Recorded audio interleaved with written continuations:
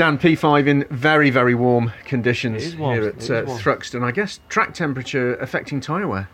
Yeah. Really happy with my race. From 9th to 5th. Obviously, disappointing for Watson to have an issue on the grid, so he didn't make the start. Obviously, that was one up, and then good start, which might not have been great lately. We did a little bit of start practice in the week, and I'm really glad we did because I think it paid dividends.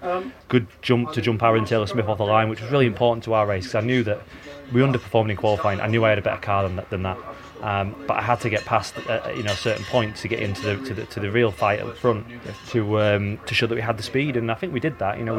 We finished a decent P5. Two good moves on Mikey Doble and Colin. Really happy with that. Really happy with my opening lap of the race. I thought I did a good job. So from my side, all good. Car is hard work. I think we very much it's difficult at the moment in terms of.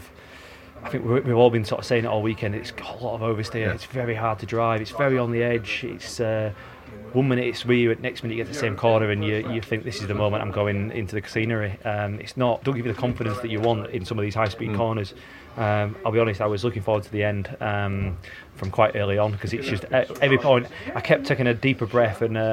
A longer pause of breath, hoping to get through Noble and Goodwood, and every lap I got there, every lap I had the same feeling of, oh, this might be the one that catches me out. But no, I'm really pleased to get to the line. We can regroup now and see if we can figure out a direction that gives us the front we need, because the front hangs on well. Can we keep that while also getting a car that helps us in the high speed?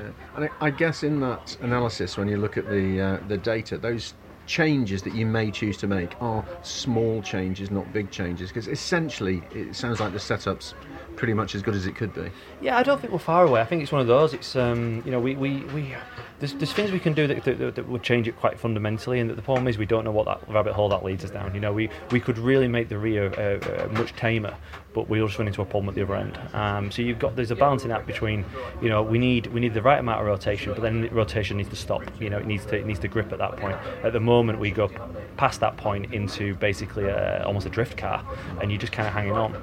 The other problem is that sometimes it does get into a drift and then it gets into a hop, which is even worse, because when it hops it spits you, and that's the awful bit. If it just slid nicely, like it does at Goodwood for example, it starts to slide, but the slide's almost like a pendulum. You can really kind of just play with the slide.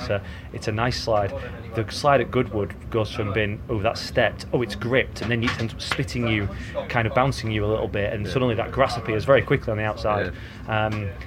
People have got it wrong there in the past. They end up in that inside wall. So it's high speed and high stakes, but that's Thruxton, isn't it?